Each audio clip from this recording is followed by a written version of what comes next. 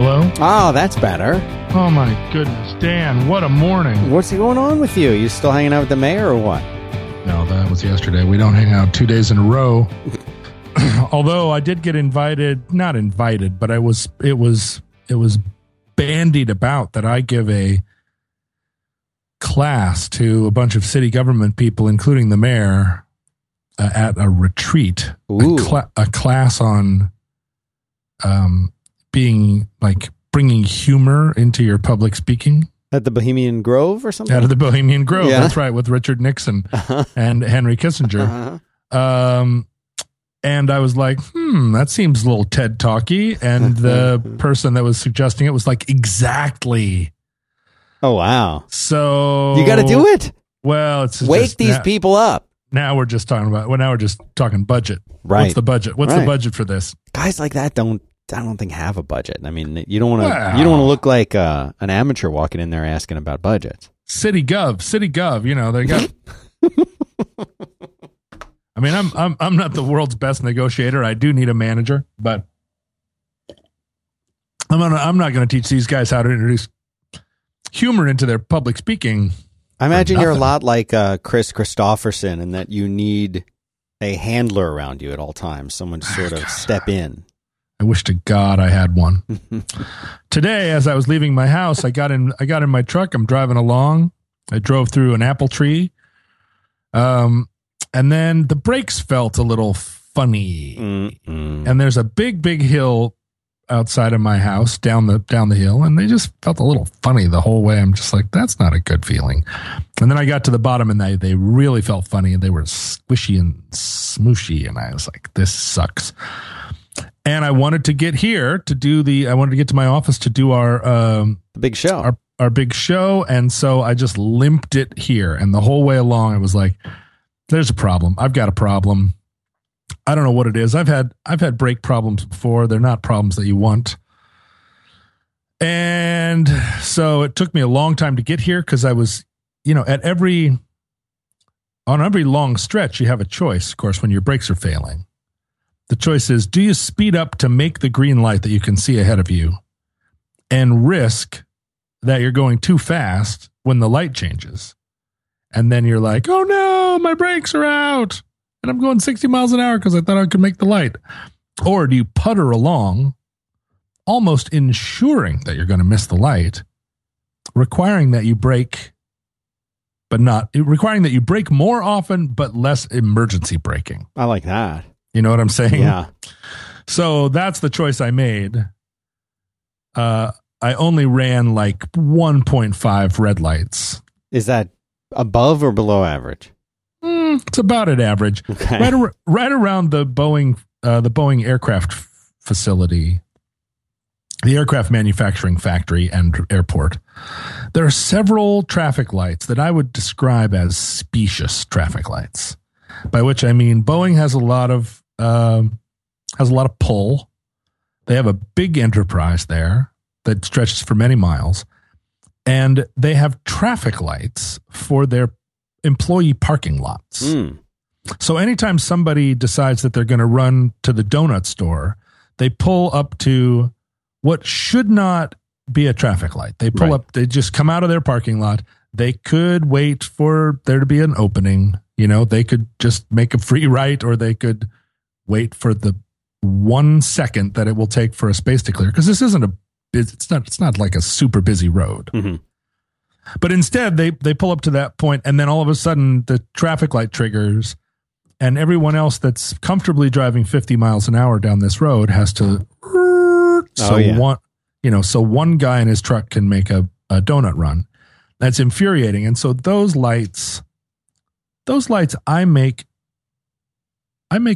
a call, right? I'm driving along, the light starts to change. I look to the side. I see there's somebody there in a Saturn, because a lot of engineers, they like Saturns. Is that so? Back in the day, I think. Yeah. And I see it, and I see the light. I mean, I'm not going to let a light change red and then just blow through it 30 seconds later. But if it's a case of like, do I lock it up for this guy in the Saturn, or do I just keep on keeping on? about 50% of the time, I'll just say, beep, beep. You know what I'm saying? I know that this is not I'm obligated to ask you to not do that, right? I know that. Okay. I know that this makes you feel very anxious, but it's a thing that I just feel like in some cases you have to make a professional determination. It's not just that I feel like it's safe to continue through, but also the light annoys me. The presence of the stoplight it's a matter of principle for you. As a civic concession to Boeing and the fact that they employ thousands of local people, I feel like you can give Boeing a lot of perks. You don't need to give them like 6 of their own stoplights.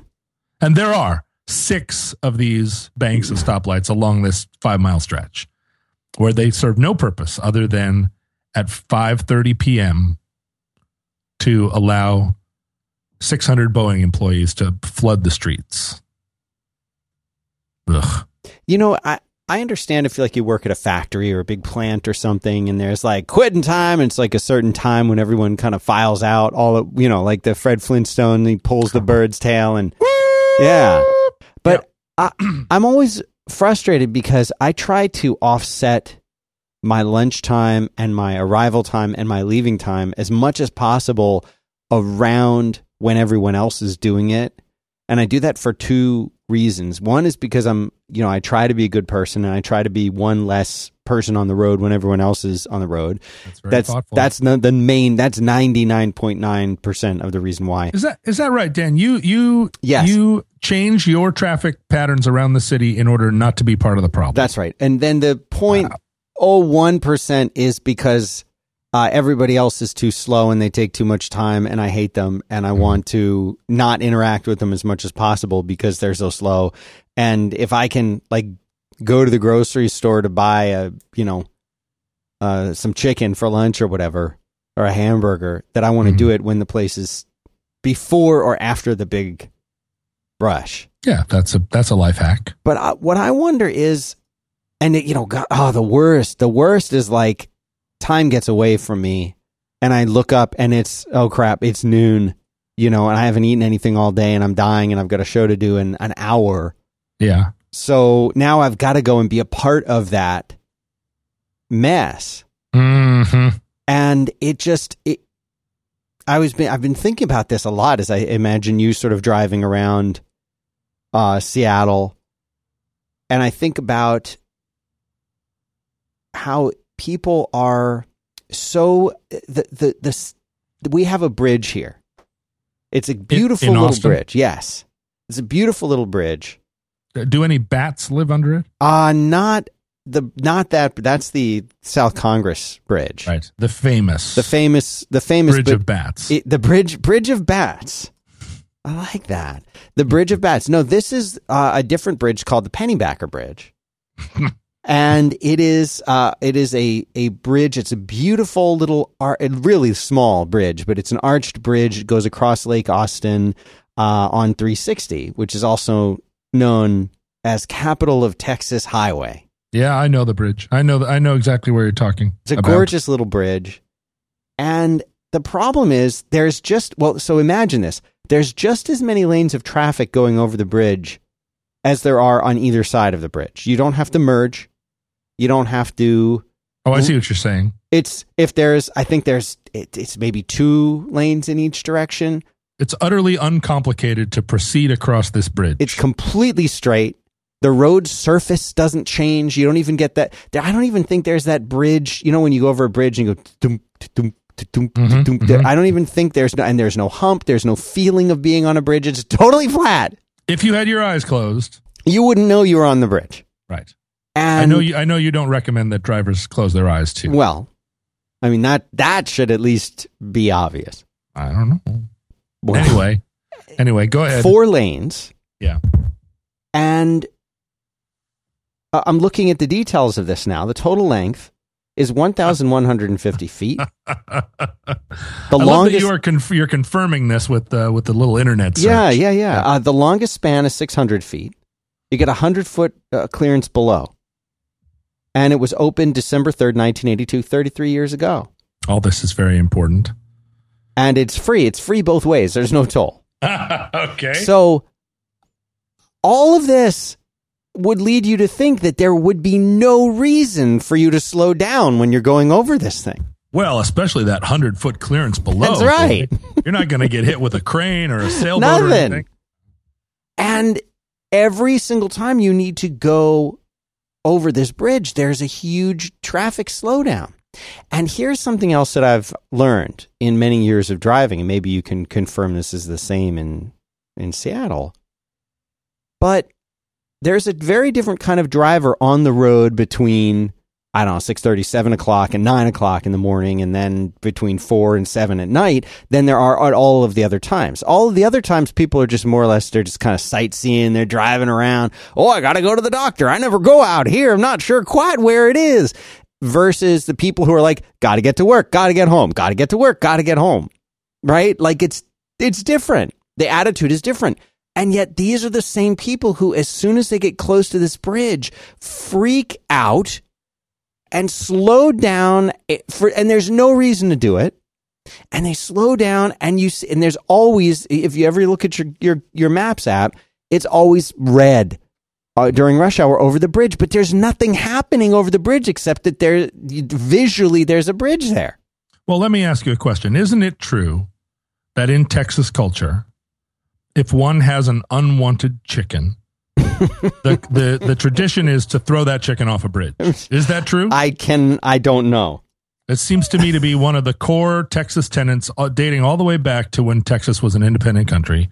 This is a state ordinance, if you have an unwanted chicken, you want to throw that chicken off a bridge.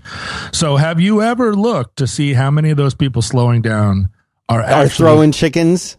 Well, throwing unwanted chickens off the bridge. No. If you have a chicken that's a little mangy, that's too skinny, that's too old to eat, what are you going to do with the chicken? No. Sure, you could take it off on your property and bury it in a hole, but that would violate Texas statute. Yeah, no. Are you sure about that? I'm positive. Well, if it isn't the chicken thing, then are people looking for bats? Do they not realize they're not bats? On the, no, they don't. No one. Bats? But this is the whole thing I don't understand. And yesterday, I was in South Austin. That you saw. I took that picture of the tape thing. Yeah, I have a lot of questions about that. Yeah. So I was out there with the Ampex ATR, and one in 10,000 listeners is going, "Whoa, Ampex ATR!" Right, the 102. Is it the 102? 9,999 are saying, "What?" So I was driving back from there in South Austin, and Mopac's like not moving. And I said, all right, I'm going to go this back way. I'm going to have to go over 360. To those of you overseas, Mopax is another highway in Austin. Yeah. We're just naming all the highways of Austin. All the big ones. Dan can name every kind of nut. Okay, so go ahead. You're on the road. Love that movie. Are you a fan of Best in Show? Not really. Oh, it's good. I believe Macadamia Nut. I believe that Spinal Tap is like a perfect cultural moment. All right. That they just should have quit. They just should have quit then. Everything else, I understand it. It's like Twin Peaks. I understand that people love it and that it's galvanizing cultural moments. But I just never got on board that train. What are the other ones? It's Best in Show. There's the Waiting for Guffman. There's Mighty Wind. Mighty Wind. Any others? I don't think so. And I think Spinal Tap and Best in Show are probably the most well-known. Yeah. So all three of those, Guffman, Best in Show, and Mighty Wind. Yeah. I feel like if you took all of those and took them away, everything would be fine still. You know what I mean? Yeah, I do. Yeah. It's too bad because I know people love to quote them. But this is the thing. I feel like those movies are made for people that like to quote movies. Yeah. You know what I'm saying? And I'll quote them. I'll quote the shit out of those movies. But that's not, you need more out of a movie than just fun and just funny quotes. Yeah, probably. And I love the sort of improvisational tone of them, but still no. Mm. Right. Anyway, moving right along. Yeah. You've hit upon an interesting thing. We have many of these same situations here in Seattle where nothing about the driving experience has changed, but because there's some kind of because a lane of traffic has been added to the road, even though that lane of traffic has its own lane moving forward, right? The people that come in that lane can stay in their lane. There's no immediate need to do anything. Just the change inspires people to change lanes. I don't know why. You're going over the bridge. You see the bridge coming. Here's the bridge. Shit, I should be in the other lane. And it may be because there's an exit right on the other side of the bridge. And no one was thinking about that until they see the bridge, and that's their cue. Oh shit, I should be in the other lane. And it's that feeling. It's that like little fugue state of like, oh shit, I should be in the other lane. Why? Either why shouldn't you already have been in the other lane, or B, why do you need to be there now? And right. What went through your mind to make you say it right now at this moment? Now that's when I need to get in there. Yeah, and I'm imagining this bridge, and I recall this bridge, and there's probably a on-ramp coming onto the bridge on one side of the river, and an off-ramp going off the bridge on the other side of the river. And that little bit of chaos where people are like, shit, oh, shit. And then they put on their brakes because they don't know how to merge. And and then the people behind them that are trying to avoid them with their brakes on pull around them. And so then they have to even slow down more. It's just, people are awful. They're just awful. We've covered this so much. We've covered this so much. And now we're talking about it. And I'm speaking as someone who just drove a vintage truck 15 miles with basically no brakes. Right. Effectively running lights and making like decisions that only contribute to chaos. But, I'm a trained professional. Oh, yeah. No, on a closed course, right? Right. I mean, it's not actually a closed course because it's all the city streets, but around me I carry a protective bubble that says effectively this is a closed course. Uh-huh. You're fine. You just behave normally. This is the energy I'm sending out. You behave normally, other drivers, and I will handle all the chaotic elements right here in-house. So you just move. So here's the thing. I'm like this green colored brick that's moving at a regular tempo. Uh-huh. You drive as though that's all you know, which is what they actually know. All they know is here's a green brick driving at a constant tempo. They don't have to know that my brakes are out. They don't have to know that I'm going to pick and choose which lights to stop at, because I'm going to take them into account because I'm a professional driver. It's only, like if the people around me, if there was some kind of reader board on my truck that said this truck's brakes are out. Right. Oh my God, people would be, I would have been in 15 accidents. Yeah. On the way here because people you were in stealth mode, what they call a street sleeper. Yeah, right. People around me would have been trying to use their walnut brains to solve a problem no one was asking them to solve, which was, how do I deal with this guy whose brakes are out in his vintage truck? Right. No one's asking them to solve that problem. They don't have the capacity to. They can't even process the data stream. You're saving them from themselves. And if that could just be true at like a higher level, right? If people could be, and I feel like the GPS, what does the GPS do? Does it help or hurt? Because a lot of these merge problems already existed. I think maybe the GPS is like a neutral factor here because people come on an on-ramp and the GPS says in 1.6 miles, your exit is on the right. And people don't know how to gauge how far 1.6 miles is. Like in normal traffic, 1.6 miles, you could butter 2 slices of bread and make a fucking fluffernutter before you need to even start thinking about merging to the right. Right. But when people hear in 1.6 miles, you need to merge to the right, they immediately start merging to the right at the expense, at absolute, at cost of death. I must get over. Yeah. But the thing is, but a road sign inspires that same behavior, right? A road sign like in 1.6 miles, your exit is on the right. People make that same move. So there's no way to solve for this, Dan.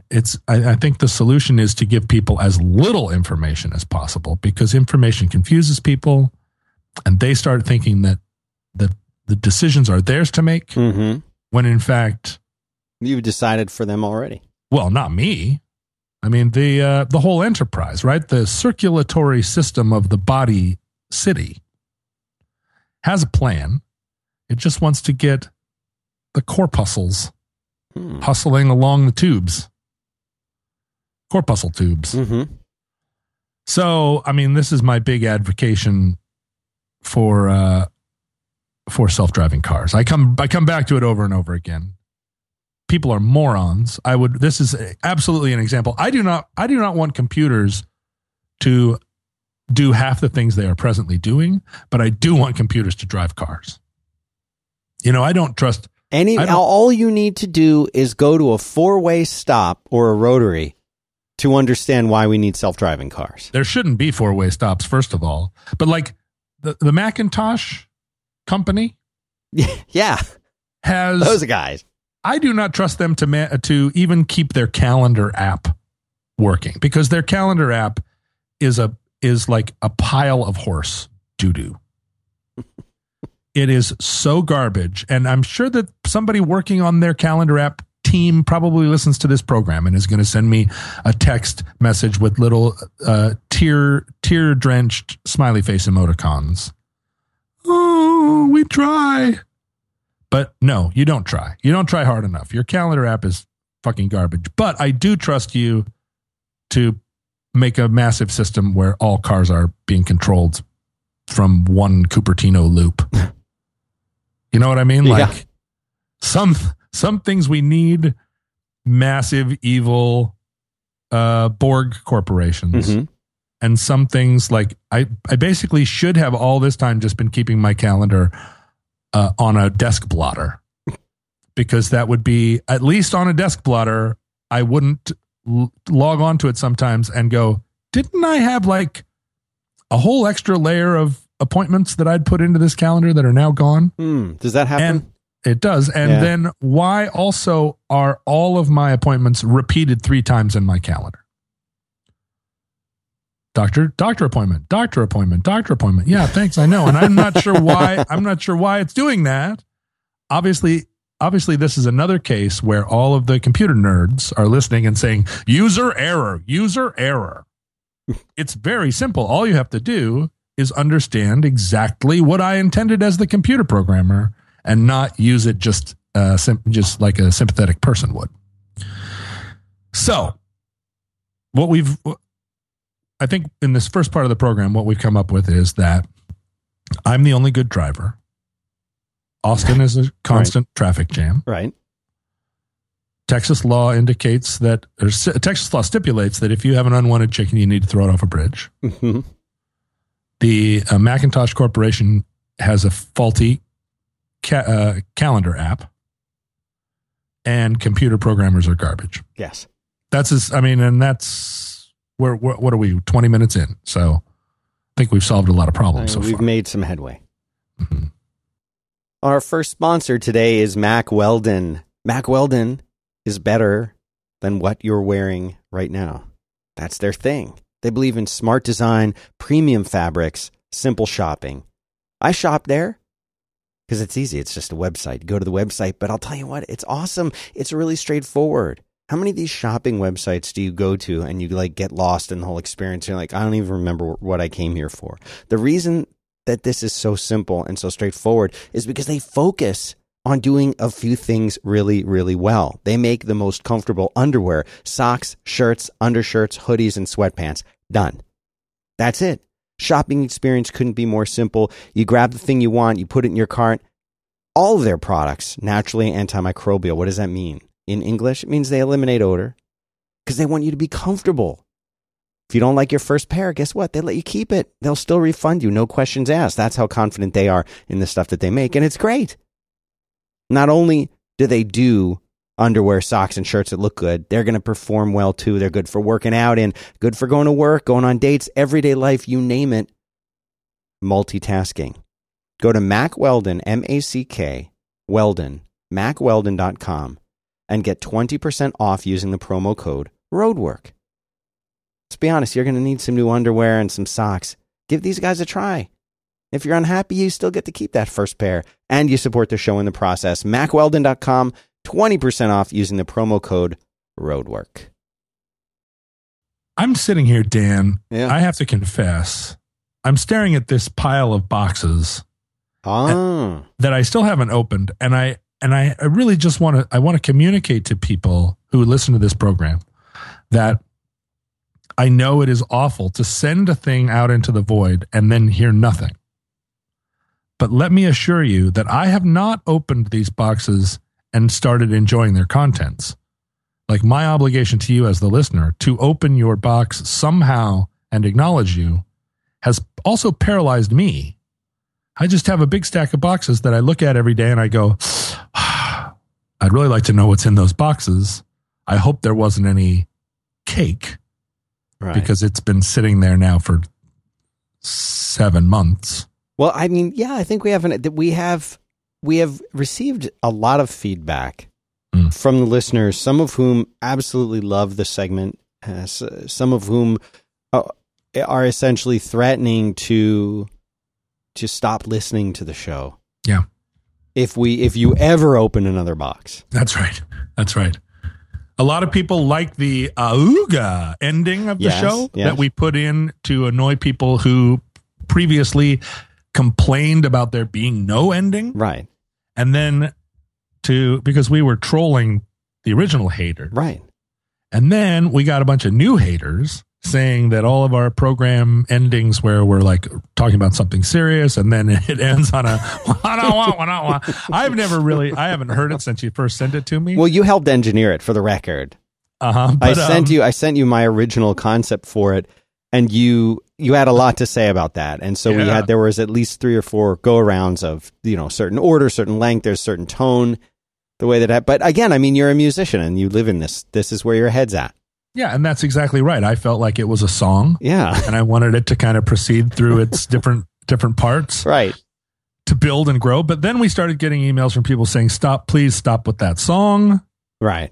And then I'm not sure. It seemed to me for a while that you would put it in sometimes and not other times, which seemed very artistic to me. I appreciated it. Well, I wanted to keep people on their toes. Sometimes it felt like it needed it. Other times not. Maybe we should do a second ending that's just like really, really mordant violin strings. Something just really, really like something that might play over like a Polish movie from the 30s. Oh my God, yeah. But then not necessarily play one or the other based on the content of the show before, right? Like it could end on a high note and then the sad violins come in. Right, just to sort of point out the fact that like the duality of humanity, and that when you're happy, let's remind you that come down from there. That's right. The world's saddest clown. I think we should have the end music be on a certain cycle. All right. That is not content based, right? It's just like it's sort of a we'll put it in a 1-4-5 kind of organization, and you just get the music. You get the music that's scheduled, regardless of whether the show was happy or sad. I like that. Yeah. Yeah. So anyway, yeah, right. We're making the classic error, Dan, of trying to satisfy our listeners by performing for them, giving them the end music that they want, opening boxes or not opening boxes. Mm-hmm. A few weeks ago, I started getting tweets, or maybe a month ago, from people that were like, "Look, I sent you that thing. I've been waiting for you to open it. For the love of God!"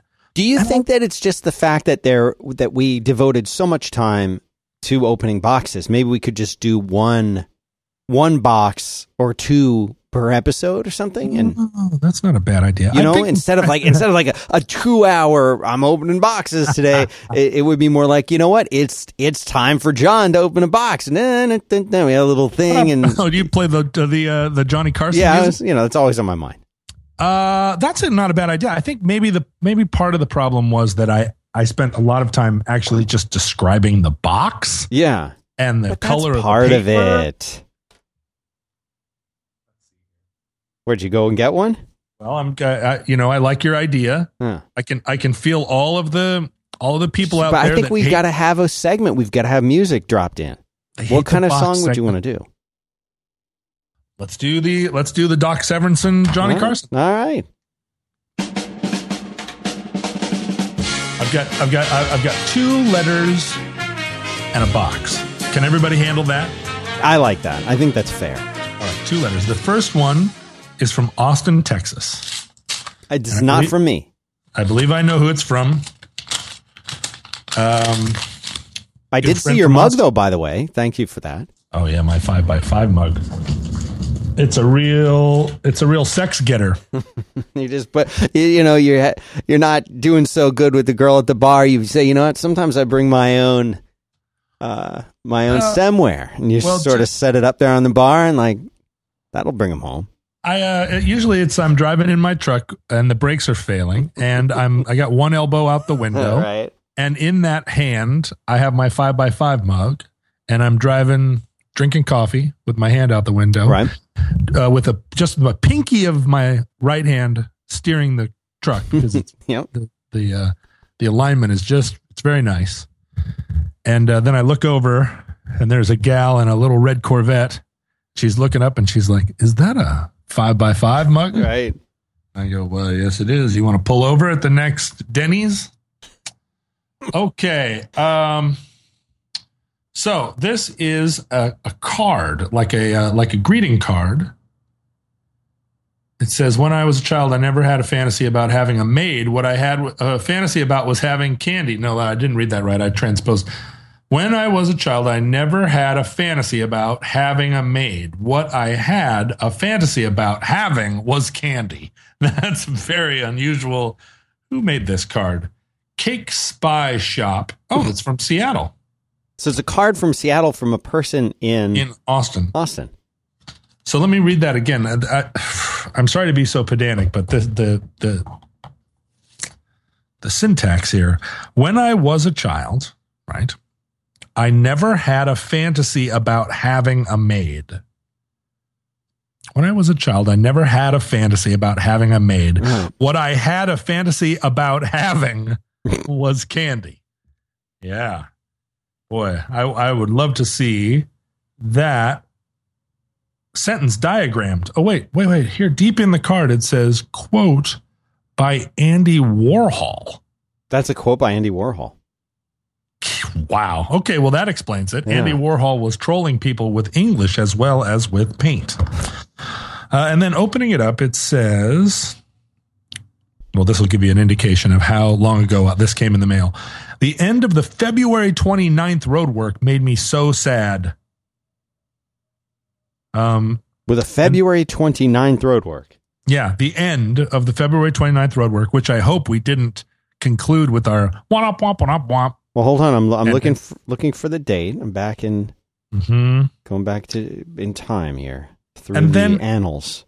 And then it's a very nice, just short and sweet note from Shannon saying that although the end of the road work made her sad, she wanted to give me like a kind of a punch on the arm of fellowship, saying, "You are loved." And that is much appreciated. Whatever I was sad about on February 29th, who knows? I might still be sad about it now. This is what happens when you don't open your mail for 6 months. I'm gonna hit the mute button, and I'm gonna just scrub through to the end of this and see which one it was. But this is where you say John recalls an Orlando mugging, wearing white jeans, getting in fights, murders on the highway, living a life of romance, closed head injuries, nursemaid's elbow, and childhood traumas. Yeah, there it is. Just a normal day. Just a normal day. And then the next envelope is from a friend of the show and friend from the world, Jade Gordon, who now lives in Portland, Oregon. If you are not familiar with her artwork, you should make yourself familiar with it because she does these fantastic drawings. And she sent me a whole packet of little books and cartoons, and it seems like maybe a flip book. Let's see. She says she's sending some things that she's made fabric wallpaper gift wrap from a company called Spoonflower. She's suggesting that it might be some spruce up material for my RV. Ooh. Is this Jade Gordon? Does she have a Patreon? Yeah. Jade Gordon. Okay, I'll put that in the show notes. She's real good. Yeah, she is good, and she's long done fan art of the entire sort of larger community that I live in. She's drawn a lot of Captain Colton. She's done some of that. She's drawn Merlin. She's probably drawn you, Dan. No way. I would know about it. No, I bet she has. I would know about it. I'm pretty sure she has. No way. Nothing escapes her eagle eye. I'm telling you, I would know about it. Okay, now the one box I'm going to open today, and I think this is a good plan, Dan. We're just going to do this every week. Okay. It's going to be a short segment. Okay. This box has come internationally from Edmonton, Alberta. And it says right on it that it's full of candy. It was launched to me in March. So this one is even after the initial burst of packages that came in November. I'm sure there are still some up there. Okay, opening it. There's a letter. There's a lot of bubble wrap. There. Oh, what kind?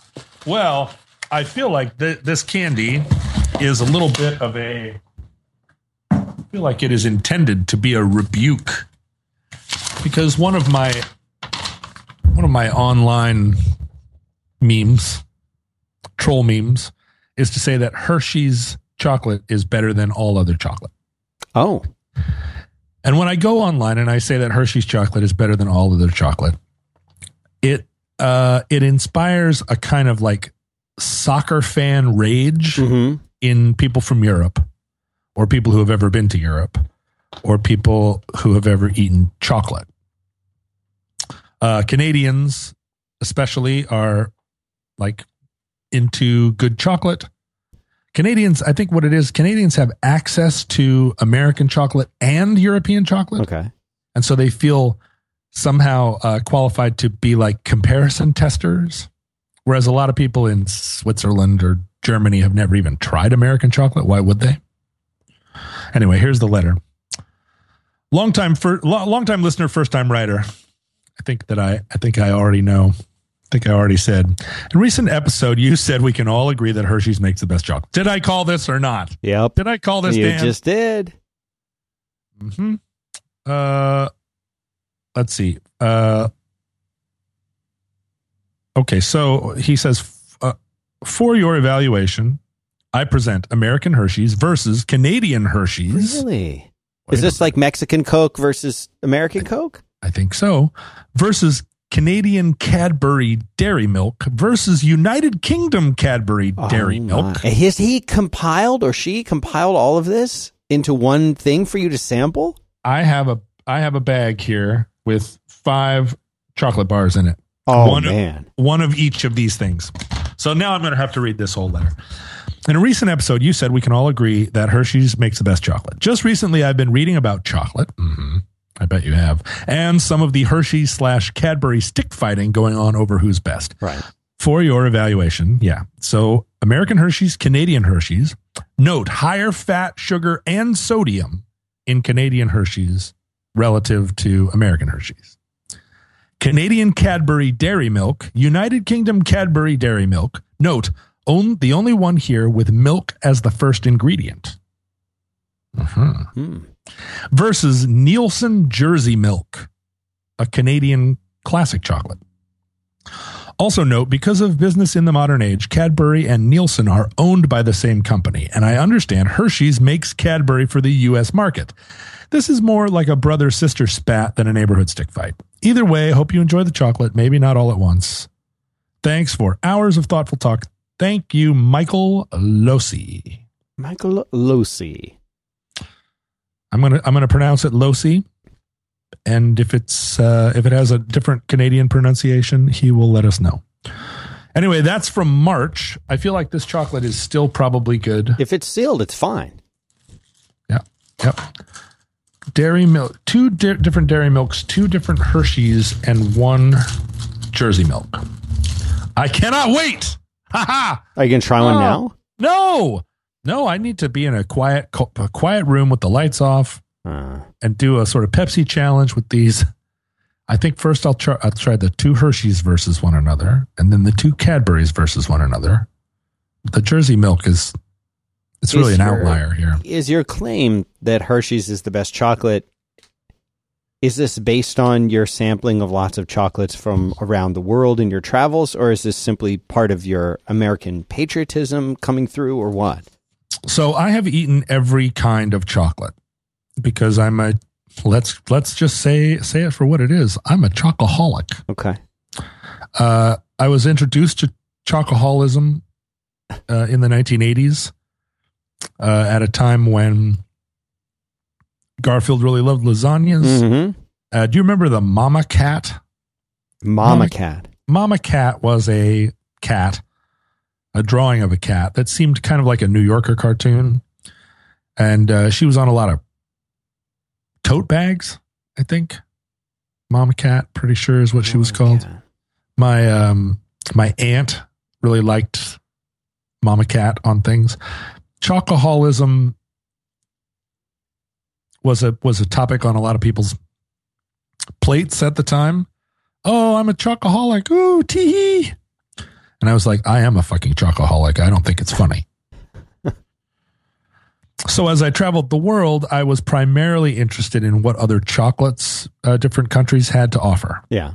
Right? I mean, sure, like, yeah, your ballet, but, in your nice environment or whatever, your friendly people, but do you have soccer tours for one? Right? Some places there in the greater sphere of Vienna have the soccer torts. Some of them don't. These are things I need to know. Right. When I first the first time I arrived in Europe, I stepped off an airplane in 1989 in Brussels. I flew there on the now defunct Belgian airline Sabena.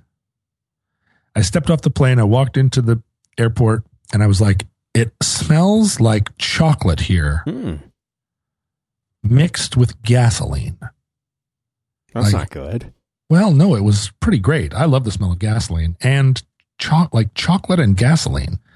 I still think of chocolate and gasoline when I think of Belgium, even though I learned later that really Belgium smells like meatball sandwiches. I think chocolate and gasoline would be a really cool band name.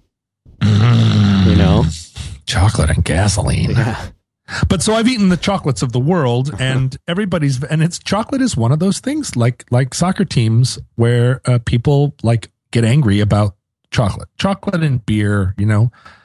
They'll yell at you all day about what chocolates are superior. And the only thing that the people of the world can agree upon is that American Hershey's chocolate is the worst.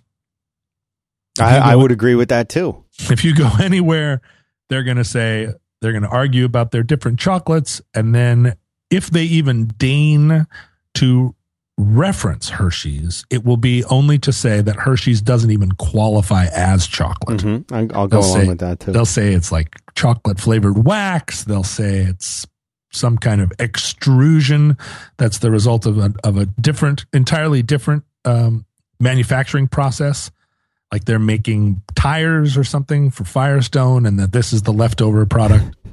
Well, yeah, I grew up in Philadelphia, of course, neighboring Hershey, Pennsylvania, where your Mecca, I guess. Uh-huh. And everybody liked Hershey's back then. It was part of the religion of living in and growing up in Pennsylvania, I would think. But you're saying you're a Hershey's hater too. Well, I mean, hate is it involves some kind of active feeling, I feel like. And so I'm not actively disliking it, but if it was the only chocolate around, I probably wouldn't eat it. Whoa! Yeah. So Hershey's chocolate is like the Dasani water of chocolate for you. Yeah, sure. Yeah, I mean, it's too. Well, I should go on record and say I prefer dark chocolate. I don't really like light chocolate. I have tried Hershey's dark, it's okay. I grew up eating. I mean, this is like Halloween. You'd come back and you'd have all those little mini Hershey's bars. That was like the good stuff when you came back with that. But I guess, I don't know, like I've just grown it, like the less sweet the chocolate is, the better, and the less milk. But I think for milk chocolate, which I don't like, I think Hershey would probably be up there in the top 5 maybe for people who like that. Do you like a milk chocolate though? How can you eat that? Well, here's the thing. In Europe, they like milk chocolate. In Switzerland, for instance, I mean, what do you think of when you think of Switzerland? You think of a big cow with a bell around its neck, and that cow has udders swelling with Swiss milk, and that milk gets put into cheese, and it gets put into milk chocolate because they can't figure out where else to put it. Well, so they got to ruin perfectly good chocolate by putting milk in it. I think they sell it to the Italians, right? Or they sell those guys. They'll buy anything. The milk on one side goes down to Italy, and the milk on the other side runs into France. And the French make runny cheese out of it, and the Italians make hard cheese. And then the English, right?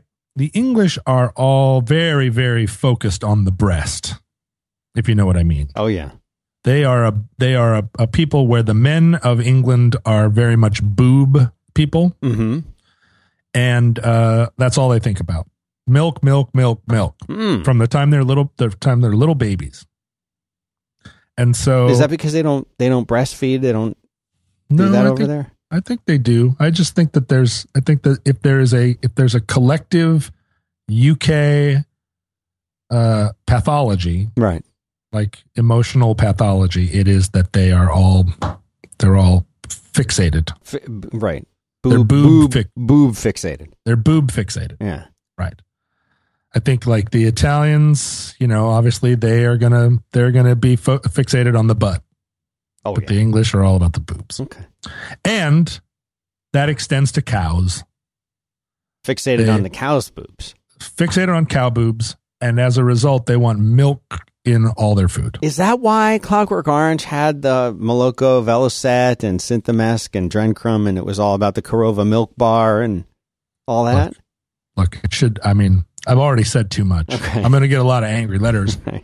But it's absolutely true. And, it's that influence has definitely extended over to the Dutch and the Belgians and the Danes, who also too fixated on cows' boobs. As far as yeah. I'm not here to say like what's healthy and what's not healthy. No, but I think we were just trying to do what we always do, which is shine a light on the reality of a situation. And then German chocolate, so in Austria, right, they have the same cows, the same fuzzy cows with the bells around their necks up there pumping out cheese milk that gets put into chocolate. And then the Germans and that just flows downhill into Germany, right? The Austrians and the Swiss, come on, they might as well. They're basically both, the Austrians and the Swiss exist primarily to give Liechtenstein some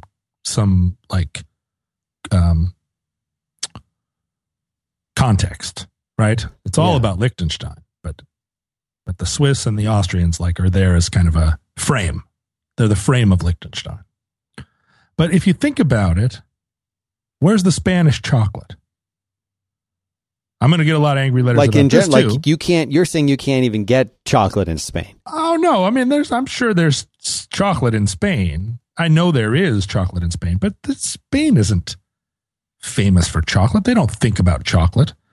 They're busy. Their culinary influences are elsewhere. Yeah. The milk is all running down into the Loire Valley. It doesn't make it over the Pyrenees, right? So whatever the Spanish are doing with milk, they're doing something else. They're not pouring it into chocolate. So these are the chocolate hubs, and then Australia and New Zealand, obviously, they have their own strong opinions about things because they're still emotionally connected to the mother country. No one from Japan has ever yelled at me about chocolate, although they have amazing chocolate there. Do they? Yeah, but it's all, it's a kind of Western influence. Like, oh, okay, this is what people eat. Let's try it. Oh, Right. let's do our spin on it. Now we've added green tea and grasshoppers to it, and it's great. Right. I ate a pizza in South Korea that had corn and little bits of green beans and other things on top. Mm-hmm. Very weird. So anyway, this Canadian chocolate that I've received, the reason I say I Hershey's want you to take a bite of it now on the show. the reason I say Hershey's is the best chocolate is because if you're driving in America and you pull into a gas station and you want a Hershey bar with almonds, there will be one right there for you. It will have almonds in it. It will be made in Hershey, Pennsylvania, and it will be amazing. And if your chocolate snobbery is so great that you cannot appreciate that a Hershey bar with almonds is the best chocolate of all, then I can't help you. I don't even like almonds. All right. Well, I'm not even saying if I'm not saying eat a handful of almonds. I'm saying a Hershey bar with almonds is the perfect food. All right, Dan, at your insistence, I have unwrapped these chocolates. Oh, good. So what are you going to do first? Are you going to establish a control chocolate by going with the American first? And then once you've evaluated the control chocolate, that also will tell you if the chocolate is, skunked or not, because you're familiar with the taste. Do you have any other Hershey chocolate to compare it to that you already have in your stock? No, Okay. But I trust. I just want you to go into this with eyes open. I trust our correspondent that when he says this is American Hershey's, that it is in fact American Hershey's. And one of the ways you can tell it's American Hershey's is it says on the back, gluten-free, as always. Yes, yeah. Because no other country in the world would Even know what those words meant. would give a shit at least. Okay, so the problem is if I open one of these, then I have to open all of them. And if I open all of them, I have to eat them all. You can't just leave your coffee or your chocolate just sitting around. No, I mean, but chocolate's good for a while, even once it's opened. You don't have to consume it all at one sitting. Mm-hmm. You sound like my kid. Like, well, we opened it up. We got to have it. We got to eat it all. Here we go. Okay, so I think I've identified the Canadian Cadbury from the English Cadbury. And I see the American and Canadian Hershey's. So, what, Dan, you be my guide. And then the Nielsen obviously is sticking out like a sore thumb here. Okay. You be my guide, Dan. What should I do? I still think you must try the standard American chocolate first. Okay. And all you should have to say about it is, in my opinion, is to confirm, yes, this is the Hershey's chocolate that I know. Okay, here we go. Smelling it. Smells like eternal childhood. Here we go.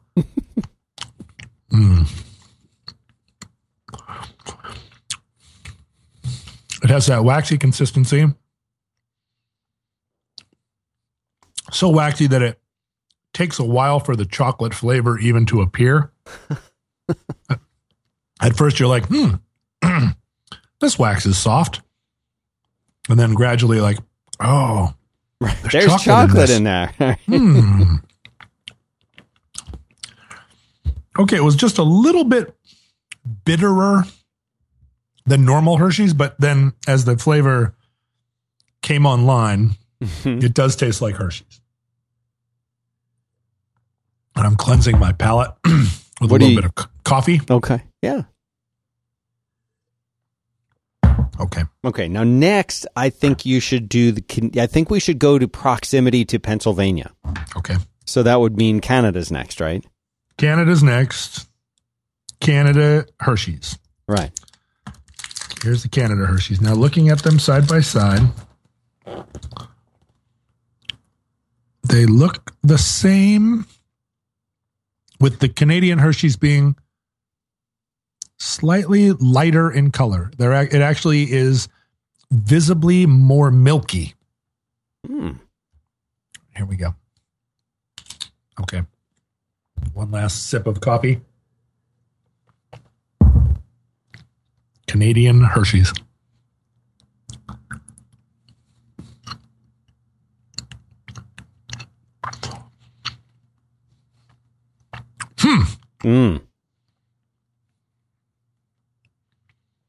Well, tell me what's going on. Canadian Hershey's also pretty waxy. Okay. So consistency, is it the same? No. Canadian Hershey's really does not taste anything like American Hershey's. Really? No, it's much more of a milk chocolate. Okay. It tastes more what I would describe as a sort of European flavor. Okay. Makes sense. It's not, it's not sweeter.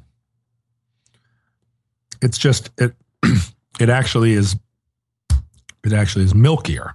Okay. All right, I'm going to try the American Hershey's again.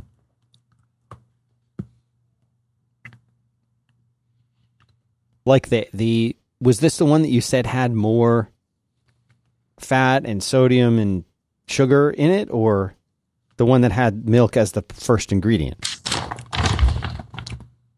Canadian Hershey's has higher fat, sugar, and sodium. Okay. A completely different recipe. So now trying the American one again, even though the Canadian Hershey's is, I think people would find that it was a more authentic milk chocolate than the American Hershey's. I prefer the taste of the American Hershey's. Okay. Not surprised. I'm going to try the Canadian one again. Make sure when you're doing this that you're saving enough of the American one so that you can have it in between all the other ones. Mm-hmm. Because otherwise you'll lose track of that. Mm-hmm. So the Canadian Hershey's is arguably a better product. It's not sweeter, but it has probably better mouthfeel, if you'll excuse the phrase. No, that's a good phrase. And it it still is waxy, and it takes a while for the flavor to bloom. Oh. But once the flavor has bloomed, there's like more of it. The American Hershey's is hard to describe exactly what it is what flavor you're experiencing, because it purports to be milk chocolate, but there's almost no milk flavor to it. It has its own sort of distinct. You still like the American better though, right? Well, because it tastes like a Hershey's bar to me. Sure. Where the Canadian one tastes like a Euro bar, like the kind of chocolate you would get on your pillow at a European hotel, which to me is always a little bit too, I don't know, treacly, right? It's like some people love eating marzipan. Sure. Some people love, what is that hazelnut chocolate that people put on toast? Oh, Nutella. Nutella, right. Some people eat Nutella day and night. And when people give me Nutella, I'm like, I get that same. Right, that's like the hazelnut chocolate spread. Yeah, Haselnuss. I get that same feeling that I'm being like, somebody's trying to fool me. Oh, like they're playing a little trick on you. Like, yeah, we eat this all the time. Wink. Yeah, like you used to when you were a kid and you'd go over to a hippie house and they'd be like, would you like some chocolate chip cookies? And then they were whole wheat and they had carob in them. They weren't chocolate chips. They were carob. Oh, you got hoodwinked. And you're like, what the fuck? Why would you lie? Yeah. Like, that was something that happened all the time in the 70s, where somebody would slip you carob, which was just the worst thing an adult could do. A total betrayal of trust. All right, what are you trying now? I needed to make another coffee so that I had a palate cleanser. All right. Because those two chocolates really They got under my skin. All right. Now I think.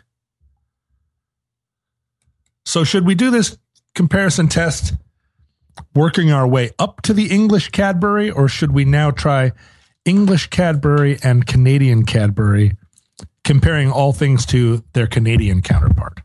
So using kind of Canada as the central defining.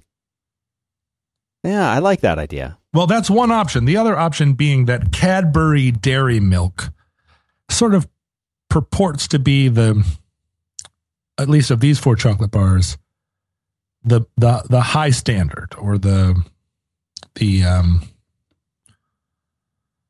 so for instance, in the letter here from Michael, UK Cadbury Dairy Milk is the only one that has milk as the first ingredient. So you could say that's Apex chocolate. So we have to start with that. Well, or are we leading up to that? So if it was me, I would want to start with the thing that is the most pure and the starting point, and then work my way down and compare other things to that, so that I know what I'm comparing it to. Right, but we can't do that because we started with what everybody agrees is the worst chocolate, right? Which is American. Then you got to work your way up. Yeah, I think you got to work your way up. There's a lot of decisions in it. Podcasting's very hard. It really is. People think that it's just 2 guys talking. It's not. It's not. There's a lot to think about. You want to do it right the first time, because then it's there forever. Okay, so a single serving of Cadbury Dairy Milk is a much larger chunk of chocolate than a Hershey's, one of the little Hershey's ingots. So here we go. And let's see. A Canadian Cadbury bar is 42 grams. And a UK Cadbury bar is 45 grams. A Canadian Hershey bar is 45 grams. I'm surprised at that. And a U.S. Hershey bar is probably not measured at all, because we only get confused. Certainly probably not measured in grams. Let's see what... I mean, if we had really thought about this, you would have had a little scale. You would have weighed out the same. Oh, wait. Well, no. So a American Hershey bar is 43 grams, and a Canadian Hershey bar is 45 grams. Okay. A Canadian Cadbury is 42 grams, and a English Cadbury is 45 grams. So just eat some of it already. All right. I'm just confused by how... You make fun of me for talking about bridge clearance, and No, I do make fun of you for that. I'm rightfully so. All right, here we go. Canadian Cadbury.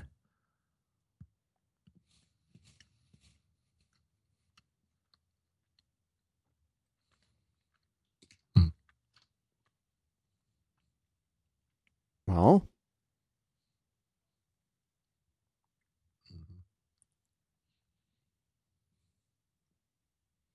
what's happening over there?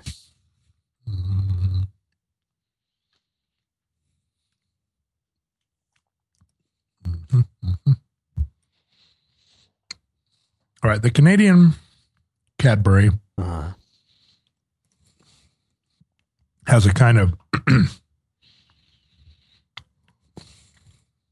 there's a little bit of chalkiness to it that also there's a wax component, but it's a little bit chalkier and quite a bit milkier, even than the milky Hershey's. Now, let me ask you a question about this. Mm-hmm. And I think our listeners will appreciate this. Do you suck or do you chew? Chew? What do you mean suck? Well, like hold it in your mouth and sort of let it melt and dissolve, or are you chomping down? I'm chomping. Okay. Do you think is that an important part of the way that you let the flavor unfold? Maybe. I'll go back and I'll go back and try them all again with the melting method in a minute. I would say that the Canadian Cadbury was more of it's the closest thing to a candy. Like so sweeter? Far. It's sweeter. It's sweeter, and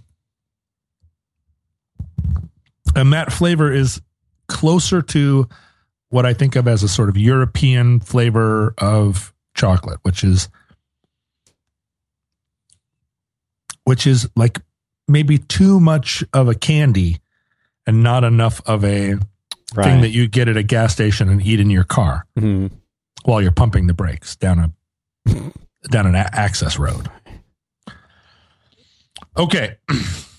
Now, you don't sound that impressed with that one. Well, it's not a lack of being impressed. It is, like I know the chocolates from around the world, and I don't have an educated enough palate to really be talking about the notes of raspberry and jet fuel that I'm experiencing in them. Jet fuel. Just my normal sort of opinionatedness. Right. Okay, now going to the UK Cadbury, and I know for those listeners at home who are keeping a scoreboard, I know I have said English as synonymous with UK, and I do not need a pedantic lecture. I know the difference. Sometimes I just say the one thing instead of the other because only people in England would care about that, though. Oh, I mean, people in Scotland and Wales are the ones who really care about it, and the north of Ireland. The people in England would be happy if everyone just said England. It's like, or would they, or would they feel protective to their own little border? They don't care. They still think that there's nothing outside of England. Yeah. Like the people in the Netherlands, or the people that say Holland about the Netherlands, when in fact Holland is just a portion of the Netherlands. And you'll get lectured about that if you spend enough time there. And then, of course, my longstanding problem with Ukraine, where I say the Ukraine. Yeah, we talked about that once. Oh, we talk about it a lot because there's always someone that wants to remind me. Yeah. Even though, yes, I know, but some of us are just whatever, old, or we just say things because podcasting is hard. Yeah. Anyway, so now going on to the UK Cadbury Dairy Milk, we encounter now a new wrinkle, which is that the other three candy bars are manufactured with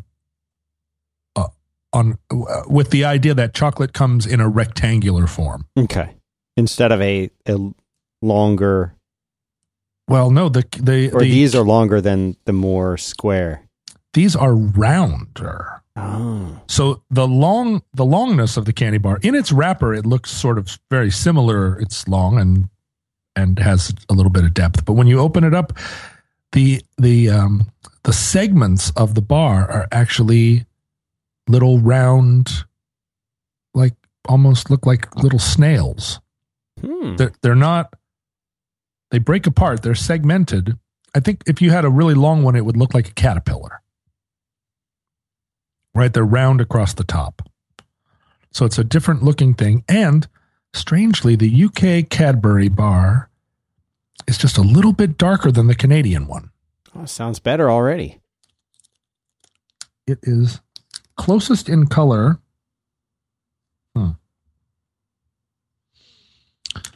It's lighter than the American Hershey bar, slightly lighter even than the Canadian Hershey bar, but darker than the Canadian.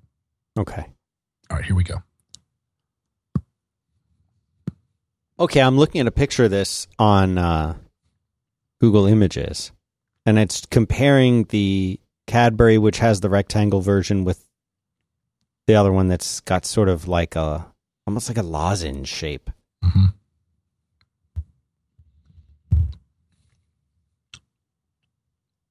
I'll put that in the show notes. Show notes are going to be at 5x5.tv/roadwork/32. I got a bunch of pictures in there for people of what we've talked about a little bit. Mm-hmm. Okay. The English Cadbury bar does not taste like any of the other chocolate bars. Should be more milky, according to your theory. but it isn't. That isn't where I would go. It has a little bit of the chalkiness of the Canadian one, but it is much sweeter. And the milk of it is much better. It's more integrated in the overall flavor. And I feel like the problem I have with milk chocolate, European milk chocolate, is that the milk always tastes a little bit like it's just turned. Like the milk just tastes a little suspect to me. You know what I mean? Like it sort of just tastes a little wrong. Whereas they do raw milk over there. Chocolate fans have expressed their distaste over changes made to Cadbury's dairy milk bar since the British firm was bought out by the U.S. giant Kraft. This is published in 2013. Fans of the iconic chocolate bar say they don't like the sweeter taste or feel of the new bars, which now have curved segments instead of chunks.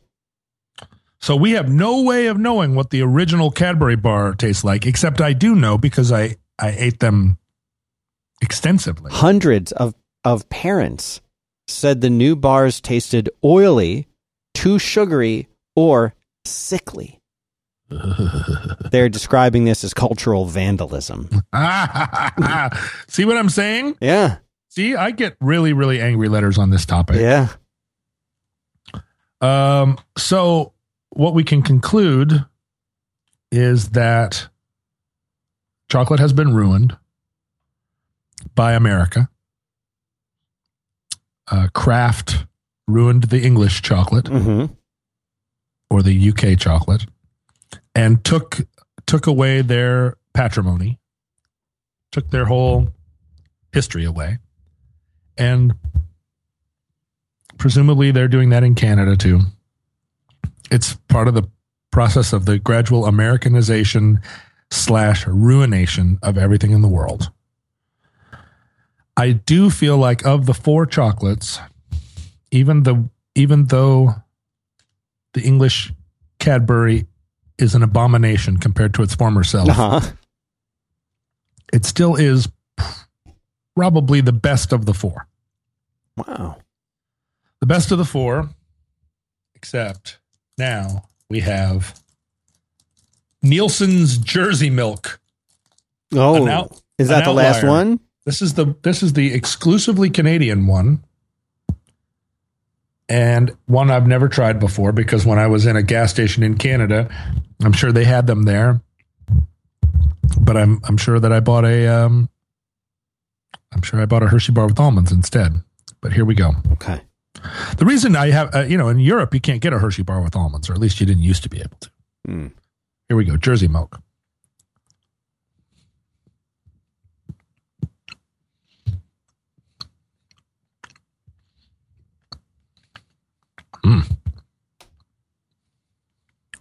Whoa. What you got?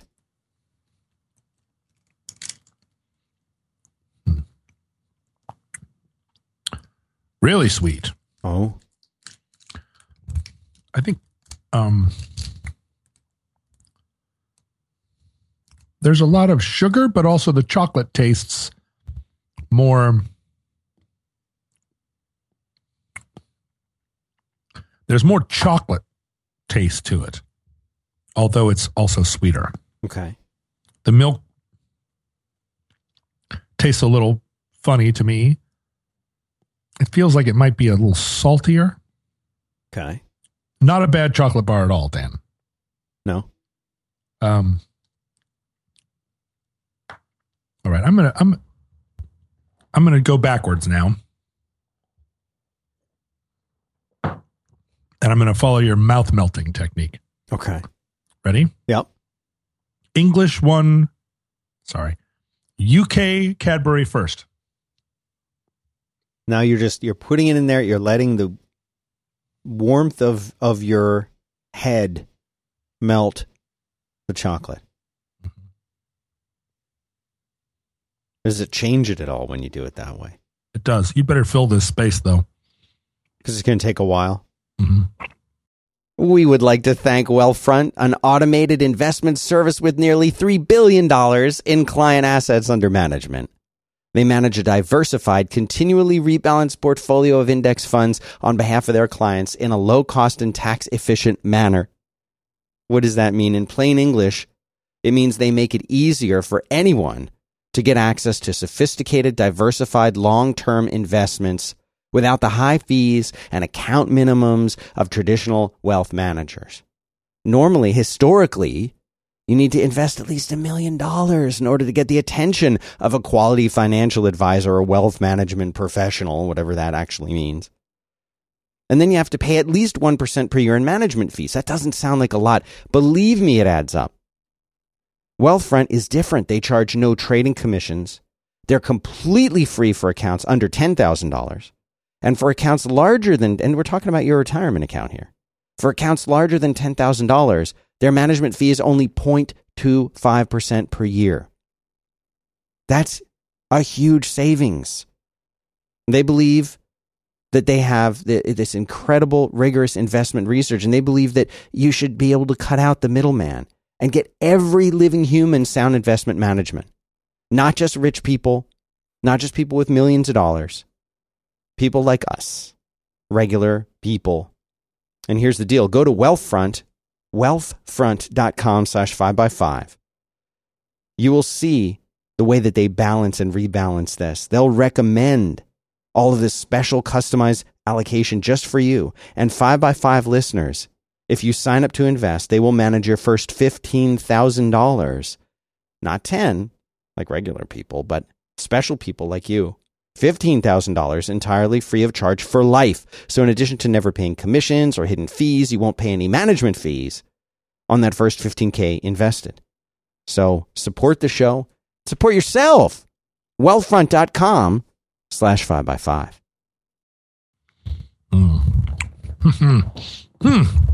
Why was I chewing the chocolate? See? It's so much better when you just let it melt in your mouth. I try to tell my kids the same thing. They just bite it. You know what I mean? Yeah, this is really good. It's really good to eat chocolate this way. You're less in a rush, you know? I never would have done this if you hadn't mentioned it. No kidding. You've never had chocolate that way. How do you... Yeah. No, why would you turn it over and over in your mouth? It's not a lozenge. Well, that's how you get the full... You want your whole palate to get exposed to the flavors of the chocolate. Every part of, your taste buds are in all different parts of your tongue and your mouth. And if you chew it, it's sort of just go down the hatch, You want to really get in there. Wow. You treat it like a wine tasting almost. I'm very unaccustomed to the experience of having my entire mouth, basically from my nose to my belly button, coated in chocolate. That's what you want. It's effectively what's happening. That's what you want. I'm going to make a small prediction here. I'm going to say that if you really embrace this, you may find that your tastes in chocolate change. My theory is that Hershey's chocolate is meant for chewers. It's meant for people who take big bites and just swallow this stuff down because they know they've only got 3-5 seconds maybe for the flavor to hit you, and then it's already gone. They want you to go and buy another bar. Hershey's for chewers. Yeah. Okay. Well, now treating the dairy milk as a lozenge was an explosively different experience.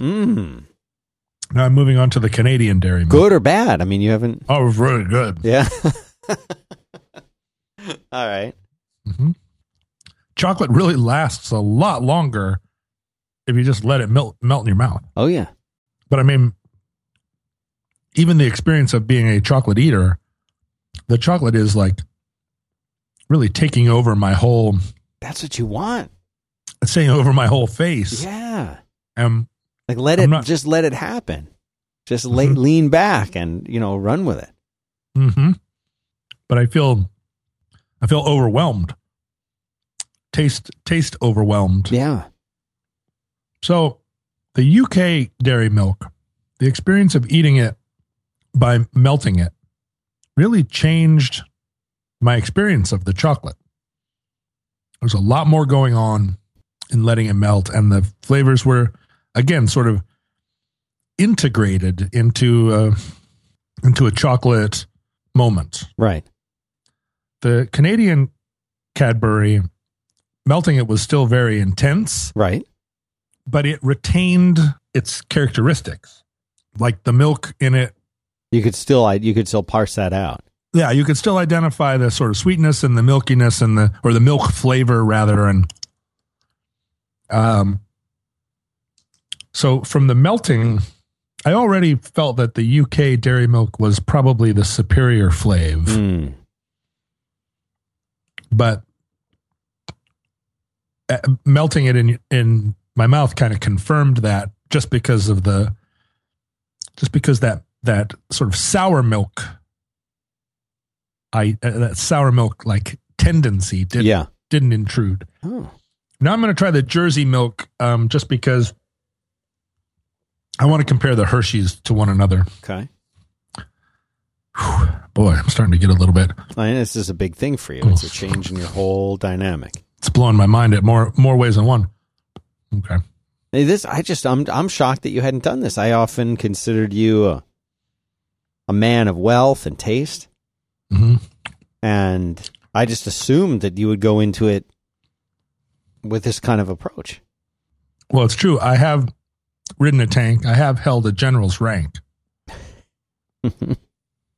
But I have never melted chocolate in my mouth. Jersey milk is saltier. Okay. And sugarier. Uh-huh. In the mouth melting, what happens is the chalkiness is no longer really a factor in these. Okay. So that's gone now. Or at least if you bite into it and it's chalky, you get that initial kind of like granularity. Right. And there's some of that in this Jersey milk. It's like, it's almost, the granularity is kind of sanding my tongue almost. The Jersey milk and the Canadian Cadbury have a lot of commonalities. The Jersey milk being slightly sweeter and slightly sugarier. Right. Can you make a recommendation based on any of this, or? Between those two,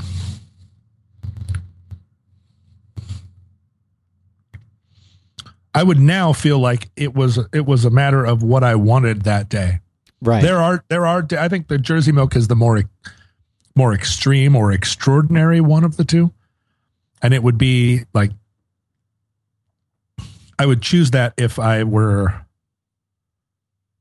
wanting a peak experience. Maybe not like because it's better, but because it's more.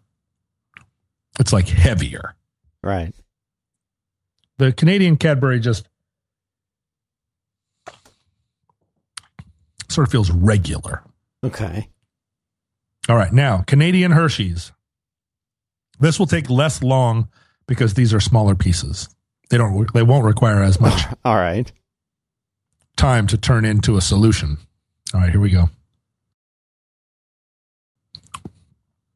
What I didn't factor is that the higher wax content means that it actually takes longer to melt. I mean, do you think that they're intended to be eaten this way? Mm-mm. Or do you think they're intended to be just sort of... Mm-hmm. So the Canadian Hershey bar is much milder. Okay. And the waxiness of it actually kind of does make it a little bit unpleasant to eat. Just in the sense that it isn't melting like the other ones are melting. It melts. It wears away. So like the other ones, if you just sat them on your tongue, eventually they would just liquefy and go, like turn into chocolate sauce.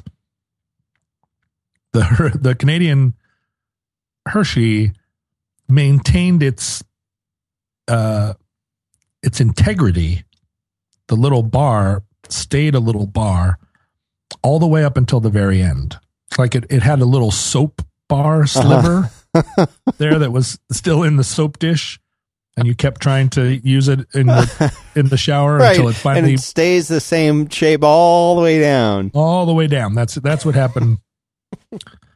And it's not that the flavors were unpleasant,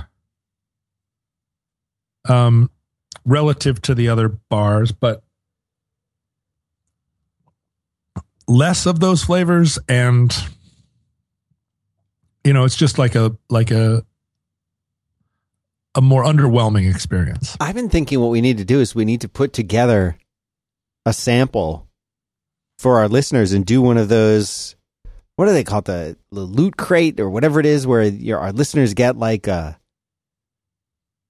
sampling of stuff from us every month, and this month's would be each each one of these chocolates, all these chocolate bars. Are you so good? I'm starting to feel a little high. I mean, I've had two big cups of coffee to go with these. But oh man, am I so what? I was going to say, do you think that your palate is refined enough that you could now identify each one of these chocolates separately if I were to, because that's the real test of the chocolate sommelier. That's right. I would be able to tell these apart now, having focused on them a little bit. I don't think it's that my palate is necessarily that sophisticated, but if you sit and think about things, I'm sure there are chocolate people out there who wouldn't even try any of these chocolates because they're up in some strange nature world. Right. I love dark chocolate too. And the problem with all the fancy dark chocolates is now that, you go to the store and it's like, oh, this chocolate is infused with the kava bear. Right. It's like, go fuck yourself. I don't want that. I don't want it. I don't want anything infused with anything anymore. Maybe you do. I just want normal flavors. I don't want any kava berry. Mm-hmm. I don't even think there is a kava berry. I think people are making it up. We've got a kava like bar here. A bar? Yeah, you go there and I guess they serve it in tea. Isn't that what they're doing? Kava? It's a root, I think. So they put it in tea or something like that. Well, that's fine. If you want to put stuff in tea, that's fine. Go have your tea. People that want to have special tea can have special tea. Just don't infect the chocolate with it. Or if you're going to have kava chocolate, at least have a nice selection of just chocolate, so that chocolate lovers aren't forced to, plow through all these salted caramel, olive flavored chocolates to get to what they really want, which is the delightful sweetness of an American Hershey bar. All right, here we go. This is it. American Hershey. Are you ready? Yep. This is my lodestone. Yeah. You're telling me in all this time you've never had just let a Hershey chocolate segment dissolve in your mouth.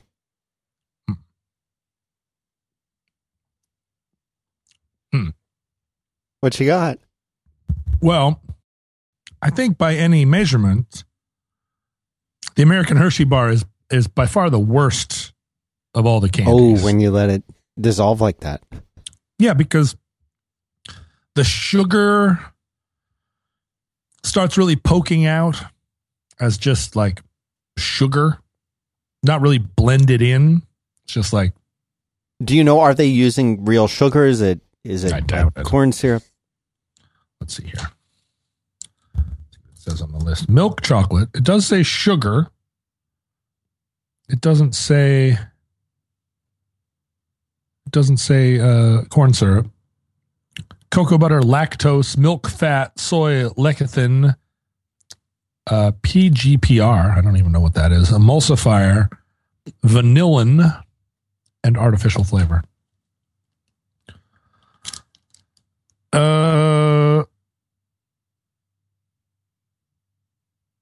It seems like there are artificial flavors in every one of these. And hard to know what artificial flavor means. Seems like you can get away with a lot. But yeah, so So the American chocolate, when you melt it like that, it sort of it gives away its position a little bit. What do you mean, like that it that it sucks? Well, the components of it are all really separate from one another. Like, oh, there's the chocolate, there's the kind of sour milk, there's the sugar, there's the filler. It doesn't blend. It doesn't become a single flavor. Mm-hmm. I never would have thought that the admixture of flavors, the unification of the taste would be a thing that I was looking for in a chocolate, because I just would bite it, chew it 6 or 7 times, and then it was gone. And then the initial pop of American Hershey's, which felt less milky and more just more like its own kind of separate thing, now I realize is maybe you're absolutely right that it's meant to be chewed. It's meant to be chewed by dynamic Americans who are chomping down their Hershey's bars on the way to building up a steel industry and beating back the National Socialists. And it's not a candy bar to be luxuriated in. Right. Sit around at a crossroads with your staff with a bunch of sheep around you while you just look, I think all the time to let a chocolate melt in your mouth. Almost in the same way, John, as fast food in a way. Like, you go to these fancy restaurants and they give you these tiny little amuse-bouche portions where they're, just a couple little bites just to get a flavor. And, we're playing with this flavor here. And we've got, all of the emulsification and stuff that they do. And it's all just experimental flavors, right? And so when you take that bite or two, you take a while with it. You don't just like, oh, that was good, give me the next one. If you did that, you wouldn't enjoy it. You wouldn't get the subtlety of the food.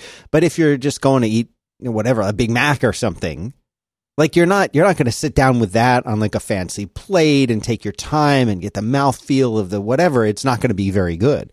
I think the Hershey's chocolate is meant to be an on-the-go chocolate bar. It's the kind of thing you have when you're doing something else. It's you're driving in your truck, or you got a stack of chocolate bars to eat before the end of the episode that you're watching on TV, whatever it is. It's well, see, I hate to give European people any gratification. Yeah. Right? Oh no, I couldn't possibly agree more. Because they're awful with their terrible opinions and their hectoring, pedantic lectures about how things ought to be. And, yes. they heap scorn upon America and on all things American.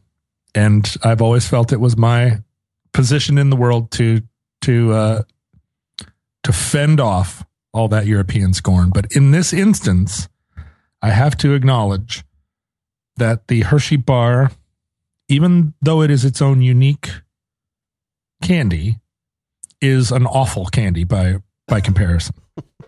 And I'm thinking, those times when you go into a steak restaurant where you're buying a very expensive steak, and at least the way I eat an expensive steak is I slice it very thin and I take a little morsel and I sit and enjoy it, and the experience of the meat is very sensory. Yeah.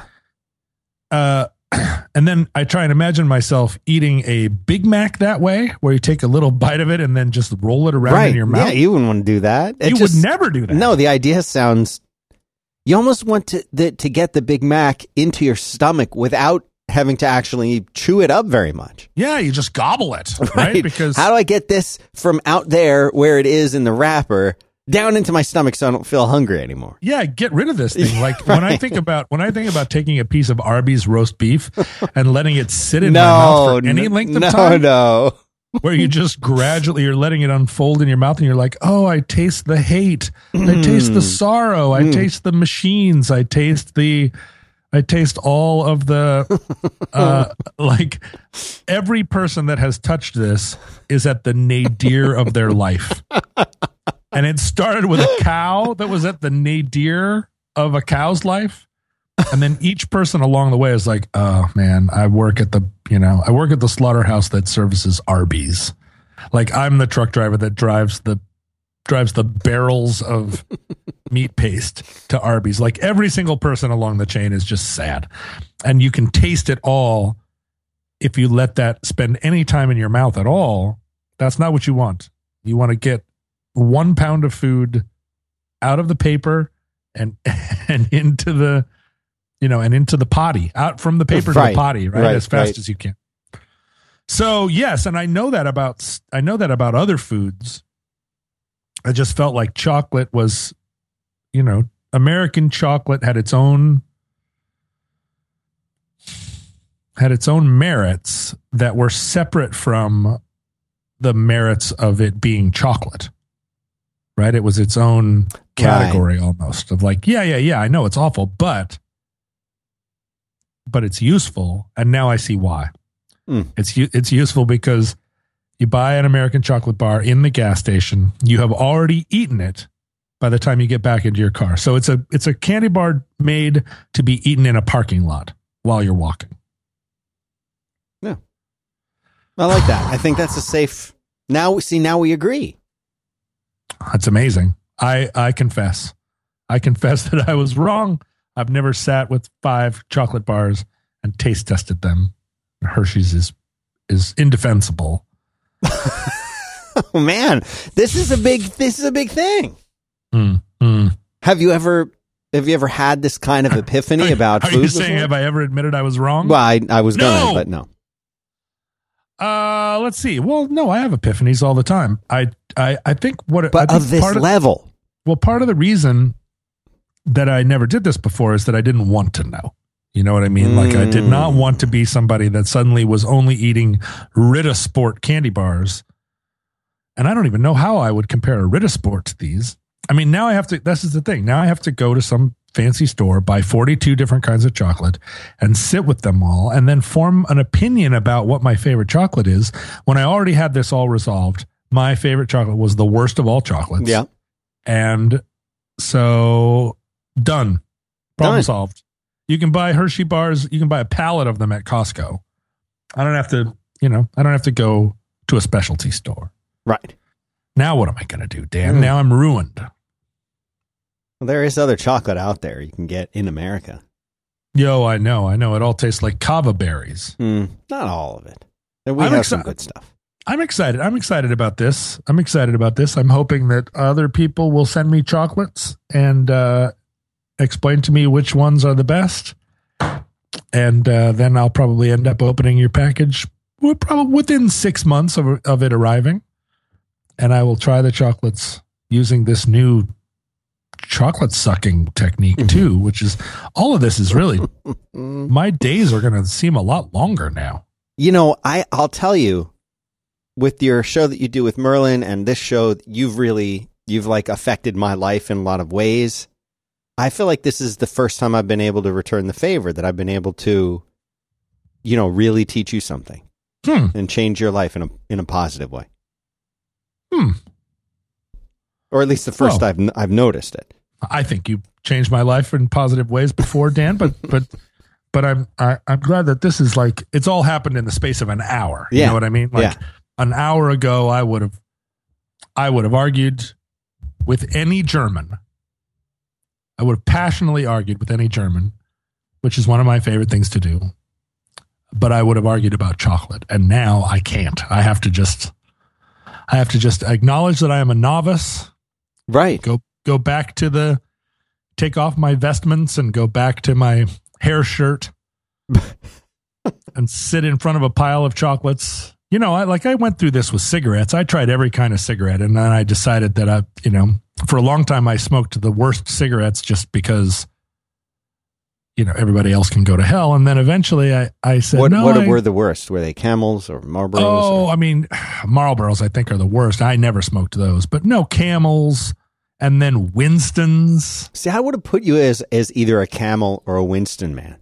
Yeah, I smoked Camels for a long time. Did you ever then smoke those Winston. Camel Wides? No, because I pull my pants up. You know what I mean? I don't need a cigarette that is designed for teenagers. No, I wanted a cigarette that was a cigarette that had been smoked by bomber pilots. Right. I smoked when I was in Spain. I smoked Ducados until I realized that they were making me physically ill and repulsive to other people. And then I tried to smoke like Rothmans and all those UK cigarettes and I just didn't like them. They're just not very good cigarettes. And likewise, American Spirits. An American Spirit a single American Spirit will last 45 minutes. Yeah. Which, when you're first smoking cigarettes, seems like an advantage, right? Like, this cigarette lasts and lasts.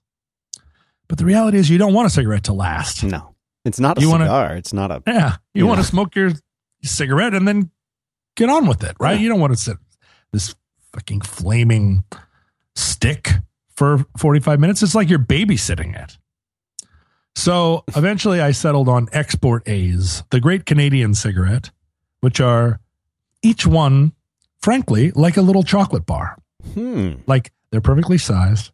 They are delicious tasting, and they last exactly as long as you want a cigarette to last.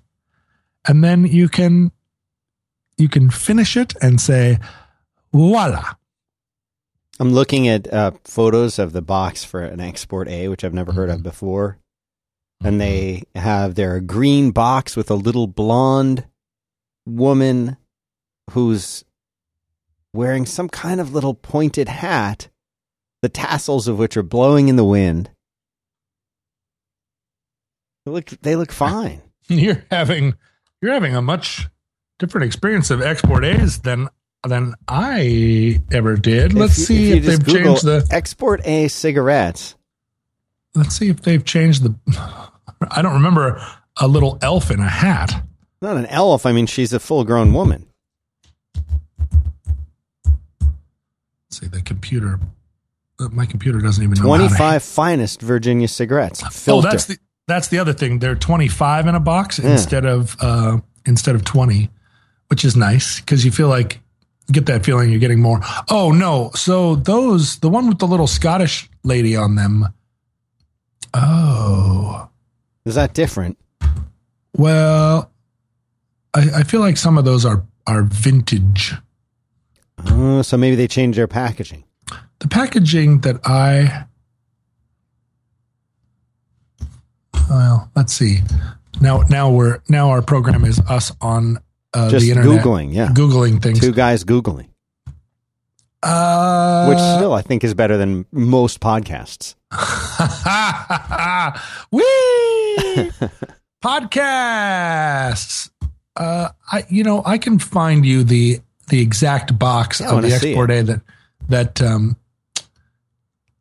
like the standard. I guess they all did have that little lady on them. You never noticed her. I never noticed her before. That's funny because I would have thought that would have been part of the reason that you would have selected those cigarettes.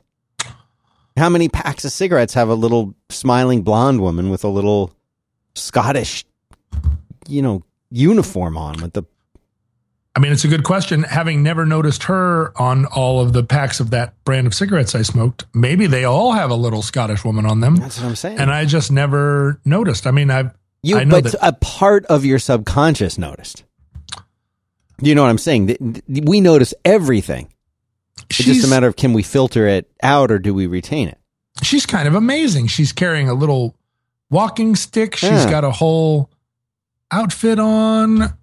Wow. I'm just astonished that I failed so utterly to pay attention to my cigarette box. I wonder who she is. I wonder how she got on a cigarette box. What's the story there? Who is this? Who is this miracle woman? I put a link to the Ampex ATR 100 into the show notes because we didn't get to talk about it very much. Yeah, why did you have this firsthand experience of this Ampex like mix to tape machine? I've never seen one of these things in person before. I'd heard about them more as like a plug-in. Like you could get a plug-in for your digital, audio setup so that, you could essentially pump your audio through these. But I'd just seen it. I'd never really knew. And I was like, why would you want to do that? Uh-huh.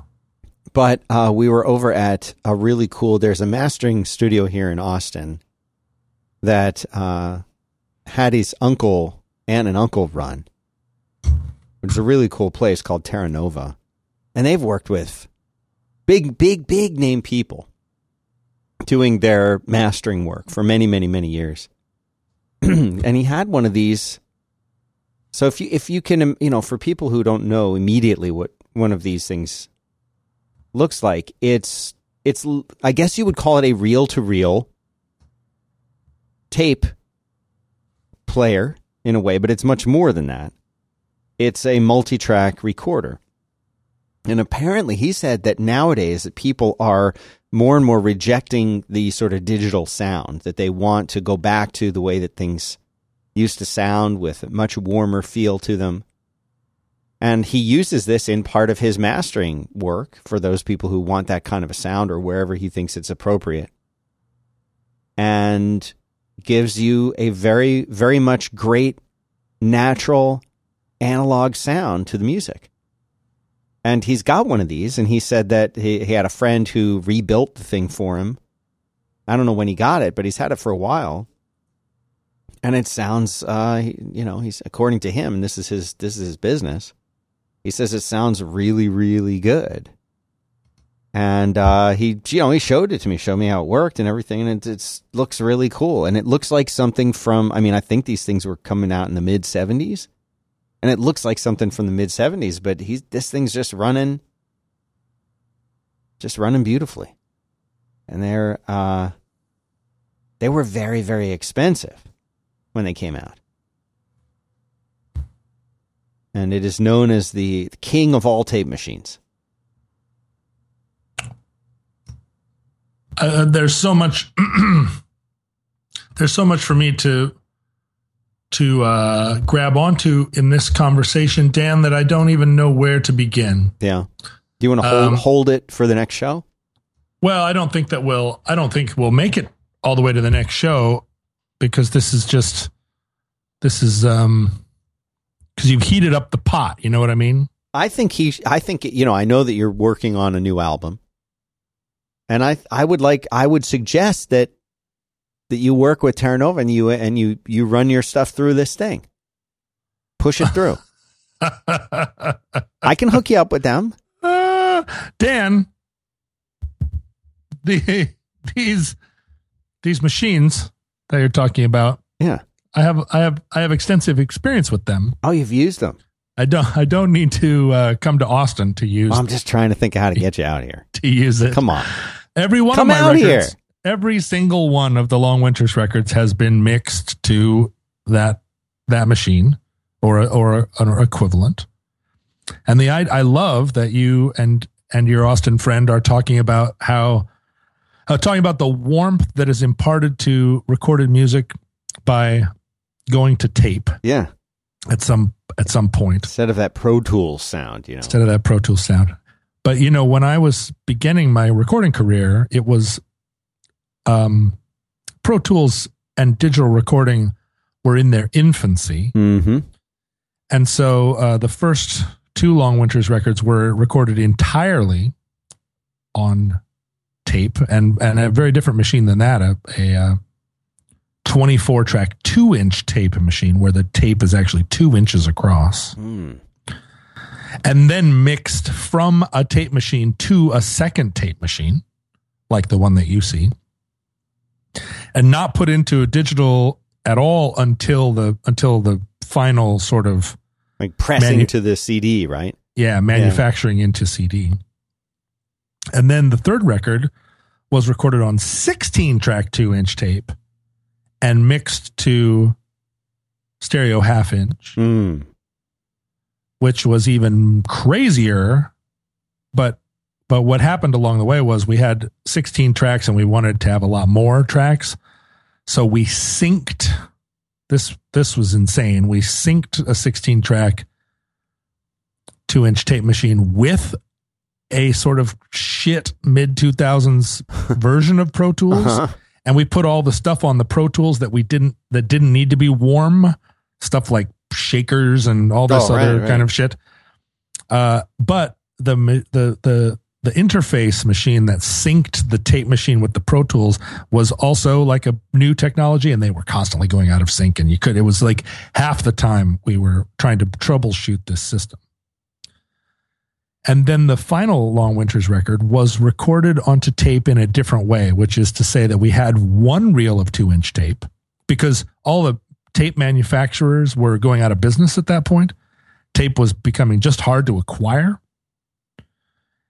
And so we had 1 or 2 reels, and we recorded everything to tape and then immediately put it into Pro Tools. So it just went on to the tape and then immediately into the digital. So it was just an effect, basically, in order to impart that magical sort of tone. Something that's called tape compression, which is like in digital, if your sound has peaks or overloads, you'll hear it crackle and do this kind of digital peaking. But on tape, if you hit the tape really hard, like the tape will compress the sound just by virtue of the fact that it will record it. It will record the max that it can, but then it sort of rounds off the top of it in a very, very pleasing way. It doesn't crackle. It just sort of smooths the peaks down. And it's a very lovely sound. It blends everything together very nicely. Anyway, so from 2006 to the present, and our last record was made in 2006. In the intervening 10 years, tape has all but gone away for any but the most ardent audio enthusiast. And I haven't really made a record in that whole time. I've been monkeying around in computers and stuff. But it's hilarious to me that in that 10 years, tape completely went into the sunset. And now inevitably it's, there are those purists out there. And through my entire recording career, the only people still using tape were purists. We thought we were very, very arty, cool, vintage gear using hipster musicians, even in 2003, because our little cult of people were maintaining these machines and saying, we'll never go to digital. Right. But now it's ridiculous, and you can record things that sound great on your phone for all intents and purposes. And so anyway, hearing you wax lyrical about this Ampex, it makes my heart sore and also makes me a little sad, and it makes me loll because, oh my God, those machines are really tough to maintain, and it's impossible to find tape now. And they're seriously a super big pain in the ass just to keep calibrated. Nobody can afford to spend $600 a day in a studio to make recordings. I don't even know. I'm trying to finish a record right now. I can't believe that we used to pay $300 a day to go into a studio. And if you can find one for $300 a day now, you can, but I mean, think about that. We would have a recording budget of like $3,000. That's 10 days. Get in there for 10 days. That's your whole record, though. From you record it and mix it. The first couple of records, I think we spent less than 10 days on. So yeah, it's a wonderful thing, and it's nice work if you can get it. But in most cases, it will all come out of digital. It'll hit that tape one time and then go right back into digital. And so it's effectively a plug-in. It's just an analog plug-in. It goes to that tape to kind of smear the sound together and then right back into the computer.